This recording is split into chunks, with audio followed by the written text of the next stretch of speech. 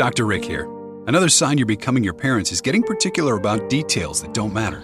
The craziest thing happened when we got tacos the other day. Was it Wednesday or Thursday we got tacos? I know it wasn't Tuesday because that's when I went to my hairdresser. Shoot, what day was it? See how we all lost interest there?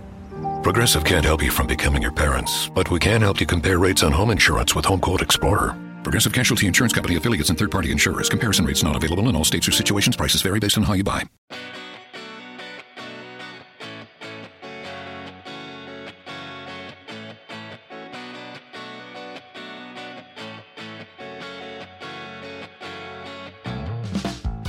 All right, welcome to another edition of the Celtics Lab podcast. I'm your host, Cameron Tepetabai. Just Dr. Justin Quinn today, but he is on a podcast tear. Dr. Quinn, you were just on another podcast. You want to tell us about it? Preferably not. I'm just kidding.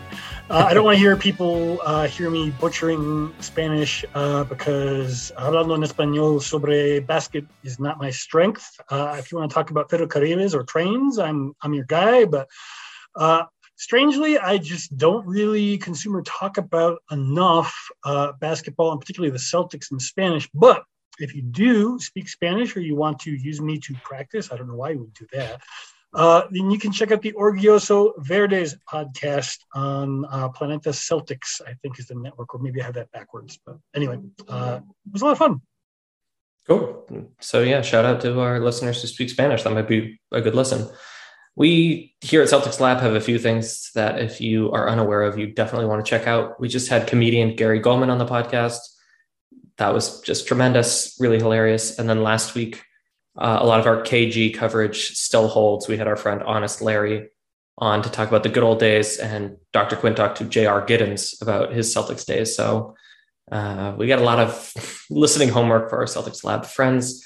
Today, what we're going to do is we are going to talk about the news. We'll talk about the KG jersey retirement, the week or so that was. We haven't really checked in a while, Justin. And then in the lab portion of the programming, we're going to predict the seeding in the Eastern Conference and try to come up with A, who falls where, and B, what that might mean for the Celtics. So that is our agenda for today. Since we last did a news segment, which again, it's been a while, Boston played Charlotte and they won. We got to see Isaiah Thomas, which felt good. It was not that interesting of a game, quite frankly. Although, the Celtics made it harder for themselves, and it was nice that they dug it out. They wouldn't have done that a few months ago. Detroit win, same thing. Let it get away from them in a way that they didn't need to. Came back, made it a game. And then the KG jersey retirement. A lot of folks in Boston have been talking about the Celtics choked.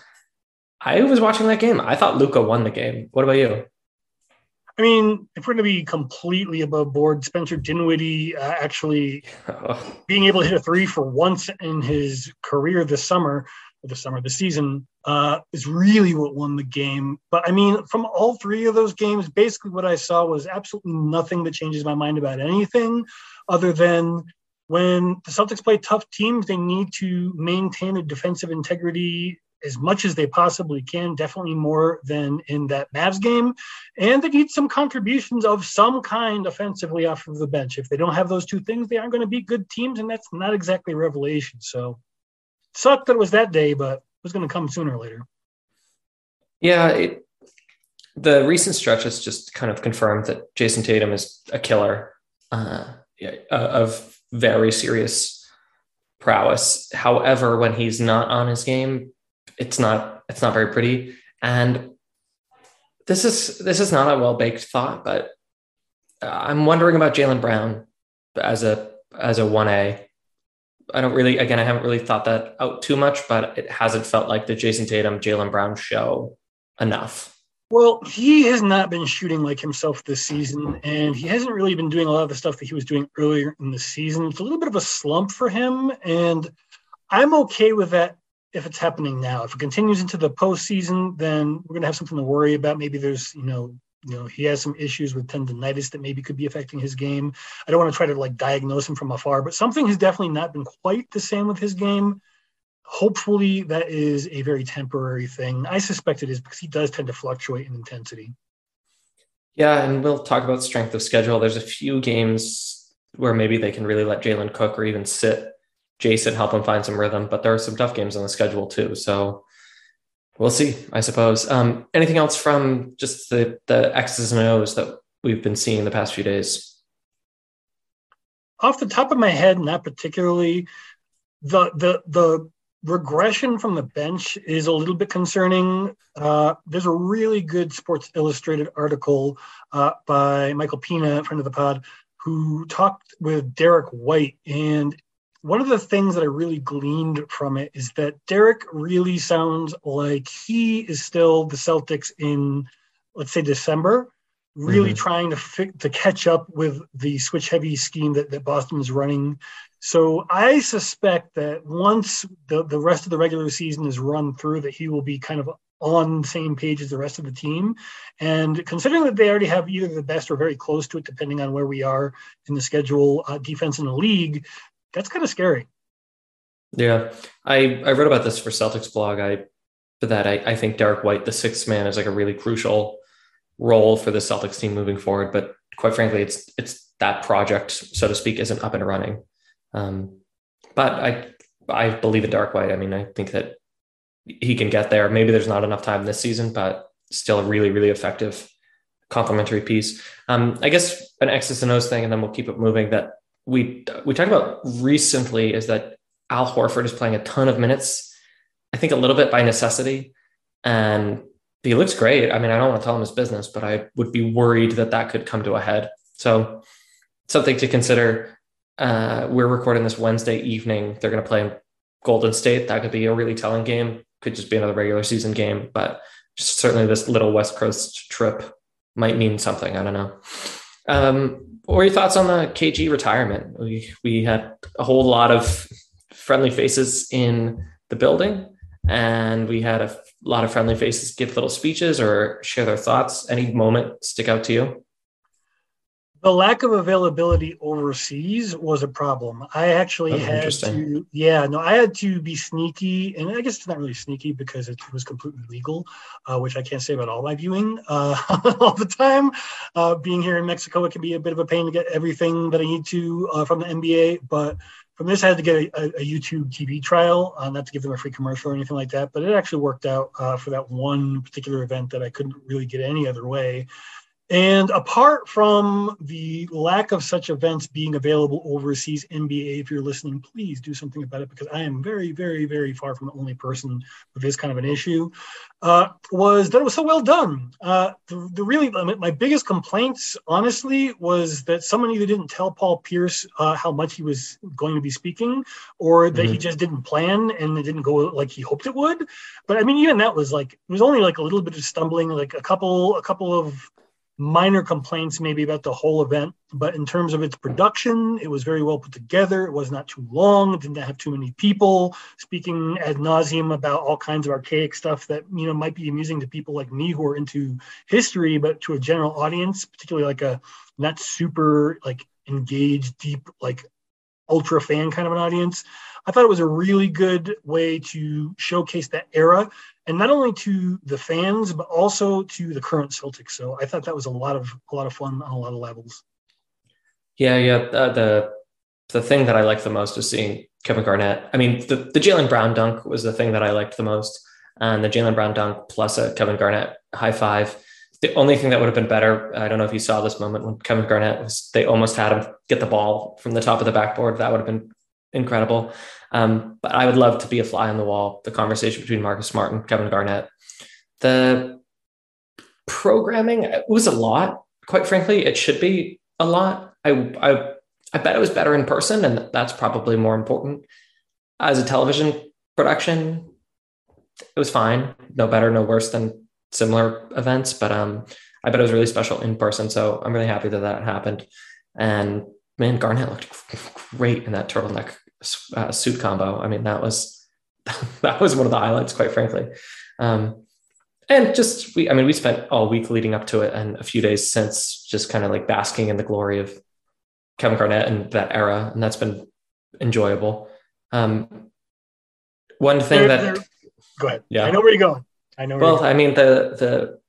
We're burying the lead, which is maybe Ray Allen and Kevin Garnett are friends again. And I think that I should be able to cite my sources better, that the Hall of Fame events did kind of help thaw things, and that Paul Pierce, who has been working to thaw things over the past few years, was instrumental there. The question I'll pose to you is, do you believe that the hatchet is buried? And do you think that it was ever really that big of an issue in the first place? I think that the media, in its ever continuing attempt to generate content out of anything and everything, just really went to town with it and made it seem worse than it was. I think it was as bad as everyone thought it was at first, but I think it was kept on life support a lot longer than it needed to be because of the media approach to such things. I do believe that it's over. I don't think that Kevin Garnett is the sort of person who would spend even a half second pretending to like someone he doesn't. So for me, I think that this opens up a lot of interesting doors for the Celtics for the future, including, we don't need to have this discussion because, as I have been very vocal on Twitter, the whole discussion of whether or not there are too many jerseys retired and or Ray Allen should be retired. I don't care either way. Like, I'd be happy if he was. I wouldn't be offended if he wasn't.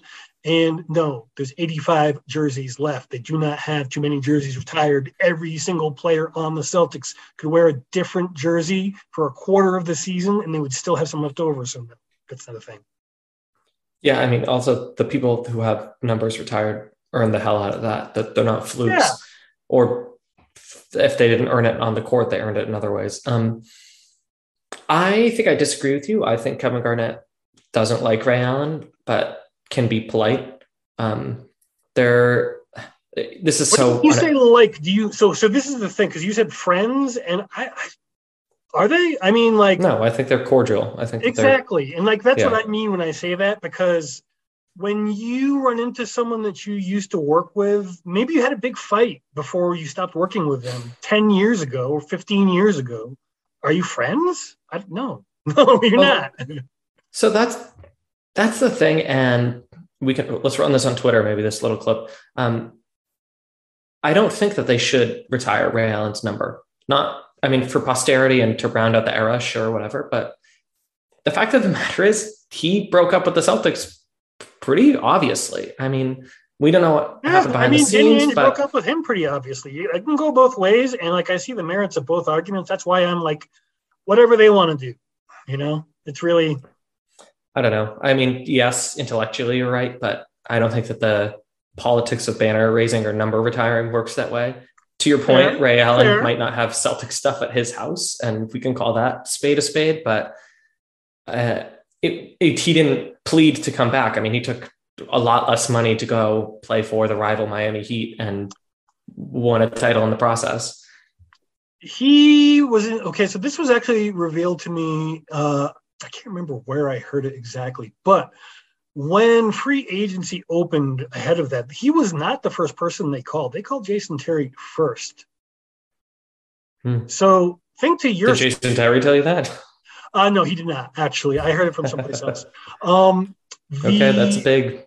Yeah, so I mean, put yourself in this situation. Like, if you not only have been attempted to have been traded within the last league season, and then you find out that not only were they trying to get rid of you, but they were also going to bring someone in who would have like cut your minutes down to basically, like deep Jason Terry's minutes. Yeah, basically, yeah.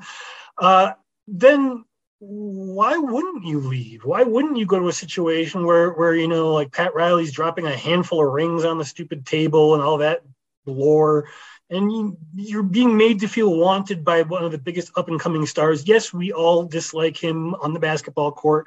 Totally fair. I'm not asking you to like someone you shouldn't. Just get yourself inside the head of somebody else. I don't think that, like, the breakup was messy. The breakup was bad. It could have been handled better by Ray. He admittedly only called Paul, which is probably why they were able to mend the fences so much sooner rather than everyone else. But at the end of the day, it's a job. He wasn't valued, and he took his services someplace he was. And like, we as fans get emotionally invested, and we can feel however we want to about that. And maybe, as you said, the politics of banner raising should reflect that to at least some significant extent. But again, If the organization is okay for it, if Kevin Garnett is literally calling for it, I will not have a problem with it. All right, fair enough. I wonder if you're just standing up for him because he's a UConn guy, which leads me to a little stoppage in the action to talk about our friends at betonline.ag. It's that time of year. College basketball is taking center stage and the tournament is finally upon us. Looking to wager on all the action, BetOnline is the number one spot for all your updated odds and information, along with great contests, including their very own bracket contest where you have a chance to take home the top prize. I'll ask you about UConn. How are you feeling about UConn in the tournament? For the women, I think they have a very good chance at taking it. The field probably has the best chance in 2 decades at taking it. Sure. But for the men, I think it's going to be a real uphill battle. I do think they're going to get out of the first round. I'm not so sure they're going to get too much further than that. It really depends on how well they shoot and how well Adama Sanogo, their young big man, does on the interior. So we'll see how they do. I don't think they have a real shot at winning it this season. For that, I'm going to go with our previous guest, Gary Goldman, and go with the Zags for the winning the whole enchilada. Yeah, I talked a big Providence game because of my New England pride, and I've backed off of that on a lot of my brackets. Anyways, head over to betonline.ag or use your mobile device to sign up today and receive your 50% welcome bonus on your first deposit. Just use the promo code CLNS50 to get started. BetOnline is your continued source for all your sports wagering, live betting, and favorite Vegas casino games. The fastest and easiest way to wager on all popular sports and games. BetOnline, where the game starts. All right, we got a little bit of news, and then we'll hop into the Celtics lab. So after consecutive 10-day contracts, the Celtics are signing Malik Fitz through the next season. What do you know about that? Surprised by that? Do you have any meaningful thoughts? All I really know about Fitz is that he's a great bench guy. Well, Udoka said that he is a guy they want to take another look at. So they're seeing stuff, as he said, in practice that we are not seeing, obviously, because I think he's played less than 5 minutes total so far on both 10-day contracts. So he must really be valuable in practice in some way that is not being articulated. And, obviously it shouldn't be. That is something that they want to keep to themselves. But they do seem to like what they see. As far as I know, the second season is unguaranteed, or no, it's partially guaranteed. So if they do decide they want to move, do something else, it's not going to be particularly difficult for them to do that. And really, we want them to start using these end of bench roles to start developing young talent. That's exactly what they're doing here. I would have gone with some other potential people, maybe Chris Clemens from the G League up in Maine, something like that. But overall, it's what we want to see them doing. We got to give them time to see if it bears fruit. And I mean, if the first half of the season compared to now is any indication that we should be more patient with this iteration of the Celtics, I don't know what it is. I mean, the group seems to like him. The chemistry fit is good enough for me. If his basketball acumen matters down the stretch, there's a bigger problem there. So congrats to Fitz. Come on the pod. Tell us what's up. As if the McCrispy couldn't get any better, Bacon and Ranch just entered the chat. The Bacon Ranch McCrispy, available at participating McDonald's for a limited time. Ba-da-ba-ba-ba. Everyone loves TV Dad. On the next TV Dad, presented by Progressive, TV Dad gets us through heartache. Chin up, sport. Oh, hey, TV Dad. You know what heals all wounds? Time? No, it's remembering that drivers who switch and save with Progressive could save hundreds. But Jen still doesn't want to be with me. True. I actually saw her with your friend Brian earlier. Wait, what? Listen to your TV Dad. Drivers who switch and save with Progressive could save hundreds. Progressive Casualty Insurance Company and affiliates. Potential savings will vary. Last bit of news. Aaron Nesmith still sidelined with an ankle injury. Any update there that people might not know about? Well, it's basically been the same story coming from Udoka when we do hear about it in the pressers. And that's mostly just that we don't know exactly when he's going to come back. We knew it was going to be a while, and then we knew it was going to be towards the end of the trip. Now they're saying he might be available by the end of the trip, which would be Oklahoma City. I think on the 22nd, if I remember correctly. Thereabouts, but still a fair amount of ways away. And with what looked like again, I'm not going to diagnose him from afar, but it looked like a high ankle sprain. And that's actually a pretty good return from something like that. That can have you out for like 6 weeks to several months. Yeah, no, those are the bad ones. Those aren't the ones that you, humble listener, have gotten here and there. Those are real medical issues. All right, we're about to hop into the lab portion of the programming. I had a whole line about St. Patrick's Day at the top of the podcast, but I forgot it. But my mom's maiden name is Quigley, so one to another, Justin, happy St. Patrick's Day. To our listeners, happy St. Patrick's Day. Celebrate responsibly. And as a gift to us, maybe rate and review this podcast on iTunes in between trips to the bathroom at Cleary's or whatever. Anyways, let's hop into the lab. What we're going to do is we're going to predict the seeding for the Eastern Conference and the 2022 season. So if it is helpful for you, why don't you go ahead and open up the standings on another tab or on your phone while you're listening so you can see what may or may not shift. And I'm going to have Justin tell us what the seeding is going to be a few weeks from now. So everyone has their standings in front of them. They're ready to rock. Justin, tell us what's up. So using Tankathon strength of schedule, there's a couple other ones out there. I think Basketball Reference has one. A couple other sites have them as well. I used my own observations combined with what we can expect them to be facing. Now, I'm going to tell you the seeding with my explanation in brief. So starting at the top, I have the Heat finishing first because even though they have the 27th hardest schedule, which should be a breeze, there is some injury concern. They are getting some players back from injury like Oladipo who are not fully integrated into the rotation. But with such an easy schedule, I just don't see anyone overtaking them for the first slot going into the postseason. The Bucks have the 7th hardest, but seem to be rolling. So I don't really think that's going to be too much of a problem. They might flip with the next team that I have, which is the 76ers, with the 12th hardest. They are experiencing a little bit of turbulence with integrating James Harden. They've had some issues. We don't need to talk about them as much as it might make us happy to do so. Apart from that, I have the Celtics coming in 4th. They have the 5th hardest schedule. So they could slide down another slot more to the 5th, where I have the Bulls, who have the hardest remaining strength of schedule. But I don't think that's going to happen. And even if it does, they're just going to end up facing the same team on the other side of the same matchup. Right. So that's not really too big of a deal. I think that barring, some bad luck, Chicago is looking more and more like the team we'll face in the first round. We can get into who we'll be facing after that. But for now, it looks like, at least for the first round, we have a pretty favorable matchup on the horizon. After that, we have the Raps, which I have at 6th with the 17th hardest schedule. They seem like they're getting their act together and making a push up the standings. So I think there's a pretty good chance that they're going to end up around there. The Nets, I may have even underestimated at 7th with the 25th hardest because they are also rolling. However, they did get some pretty negative news regarding Ben Simmons' back. He's still having some back issues, so they may not be able to reintegrate him until close to the postseason or beyond. And I think they really need him to have a real chance at beating any of the better teams with home court advantage. So we'll see how that goes. Below that, we have the Cavs with a 20th hardest schedule. They are missing Jarrett Allen for probably the rest of the regular season with a broken finger, possibly also into the postseason. So I have them sliding down a little bit from where they are now. I think that's pretty reasonable. And then for the play-in range, we have the Hawks, Hornets, and Wizards in that order. Hawks have the 29th hardest and have not been doing so great. The Hornets, they've been doing pretty solid. I think that they have a pretty good chance at coming out of this.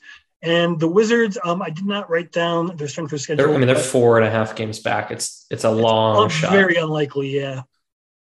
That's what I got. So 2 things that I would point out to anyone who is actually following along. Because a bunch of games got canceled, I would look at the loss column rather than the games behind, because that teams haven't played the same amount of games at this point, and that will really tell you something. So the Celtics are 4.5 games back in the standings, but only 4 games back from the Heat in the loss column. So it's a little confusing, more so than other seasons. Right now, the Celtics have played 69 games. And so there's only 13 games left on the schedule, making up. Huh? Nice. Oh, thank you. I thought I did the math wrong. I was so. No. I was so making an immature joke. Sorry. No. I was too. It was a very pregnant pause. Anyways, the extent to which teams can make up spacing in the standings and a 12 to 13 game stretch is kind of hard, but I will be very curious if people suspiciously sit a lot of players down the stretch as they try to gamify what comes next. So the way I see it, I'm going to give the Bucks the chance to take the 1 seed because they'll bring Brook Lopez back, hopefully. And they might be a team that like looks to build a little momentum going into the postseason. Whereas the Heat, I think they would be more comfortable sitting guys and resting guys.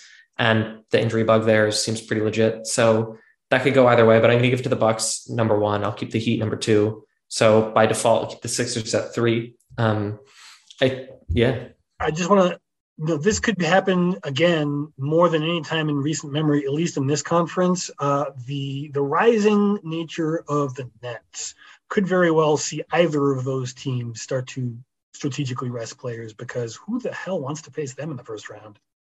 It's a non-issue. I'll explain why in a moment. I'll have the Celtics number 4. That'd be fun. Just a dare to dream. And probably the Bulls at 5 with respect to Cleveland. So the Bulls are 4 games back, Cleveland 6 games back. So that is 2 games that Cleveland could very well end up the 4 seed, but they are a little banged up. And I'm not feeling super confident about that team, but it is bunched up enough that I wouldn't be radically surprised. Then you have the Raptors, which a team that just won't go away. Criminally underrated, 7 games back. I too could see them leaping all the way to 6 or 5, like even a shout at 4. However, I'm just going to keep them at 7 because I want them there, because I want them to play the Nets in Toronto in the play-in tournament. So Hawks and Hornets, I don't care. 9th or 10th, whatever. They're probably going to stay there. The Nets are 9.5 games back. So even to jump the 7 seed, they need to overcome 2.5 games in the standings, 3 games in the loss column.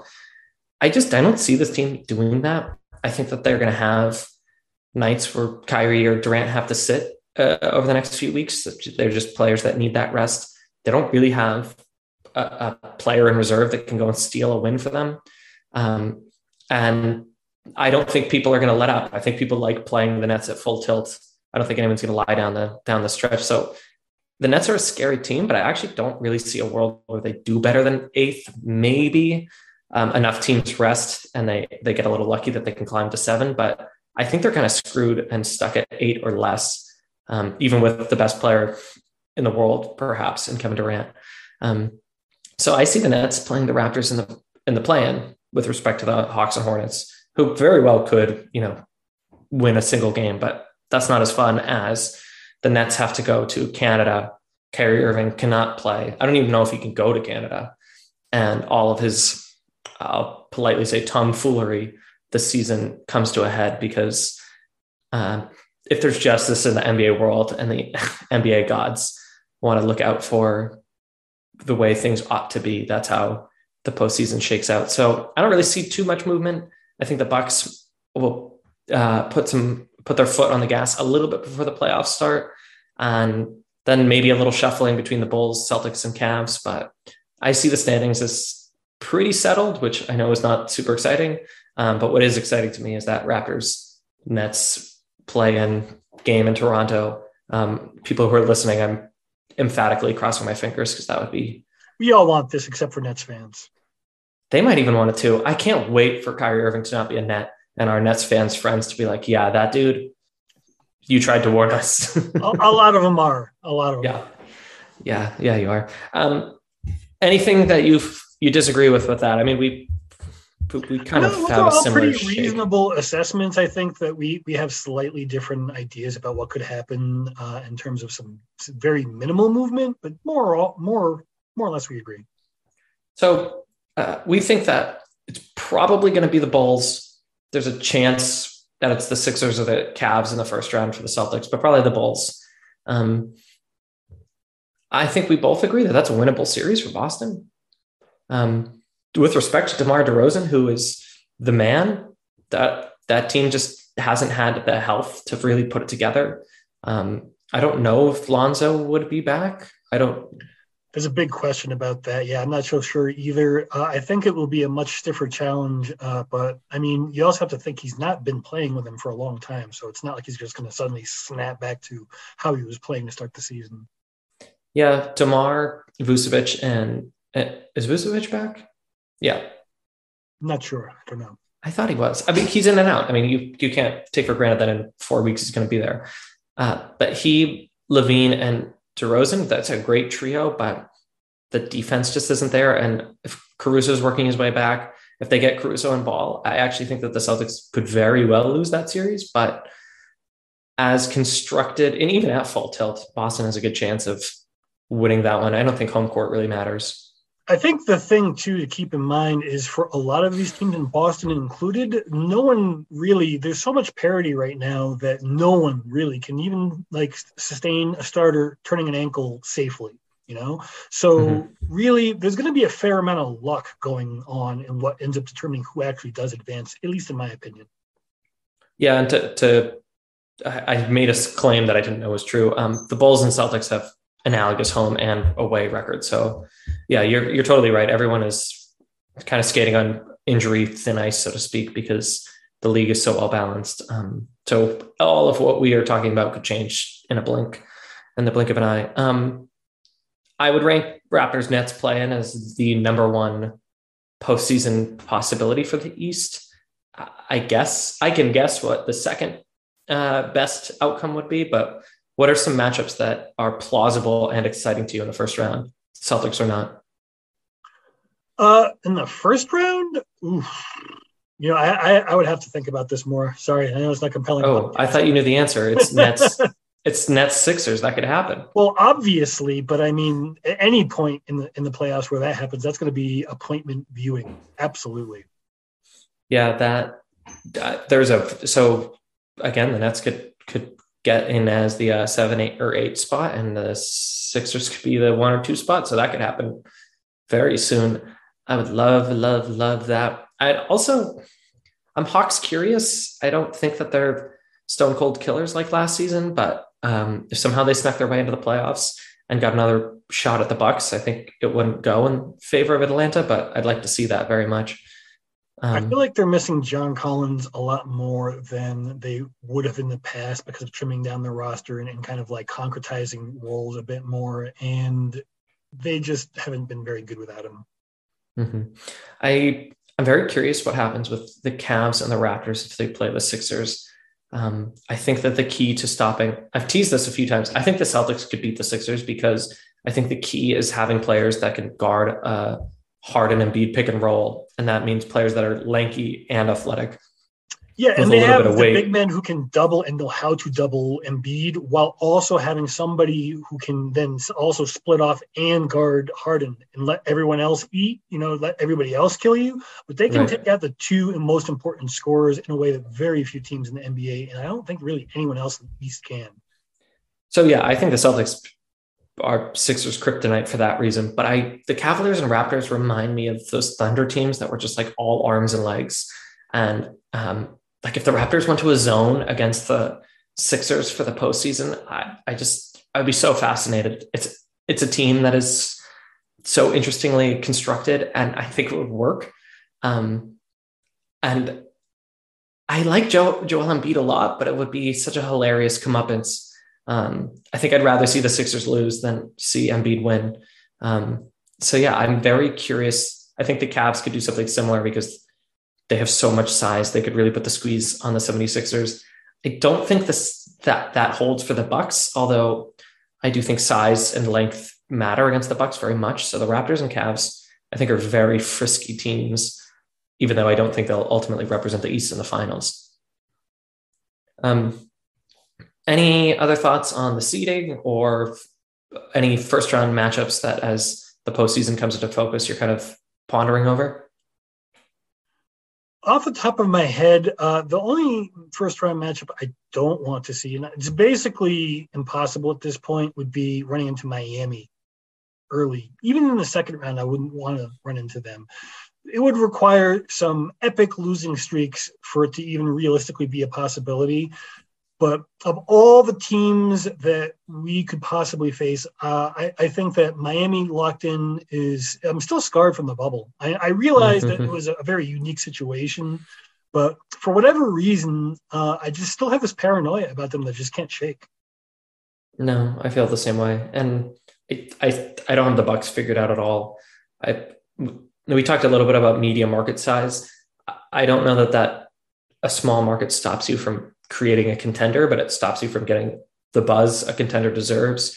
And I don't think we've talked about, and I personally haven't seen much of the Bucks this season. So I know they're not steamrolling people the same way. I know that they have warts in a new way, but one of those things I think is intentional. The other, I think, is a mistake. I think that they really screwed up at the trade deadline in terms of expanding their depth in a way that would have really been helpful for the playoffs. But at the same time, I do think that the reason why they were I don't want to say patsies, but like comparatively easier to beat than they have been in quite some time was just because they were just mailing it in for the first half, 3/4 of the season even. Yeah, and I mean, Giannis, we said this the other day, Giannis scored 50 in a closeout game in the finals. I mean, it begins and ends. The buck stops with Giannis. But that was good. That was pretty good.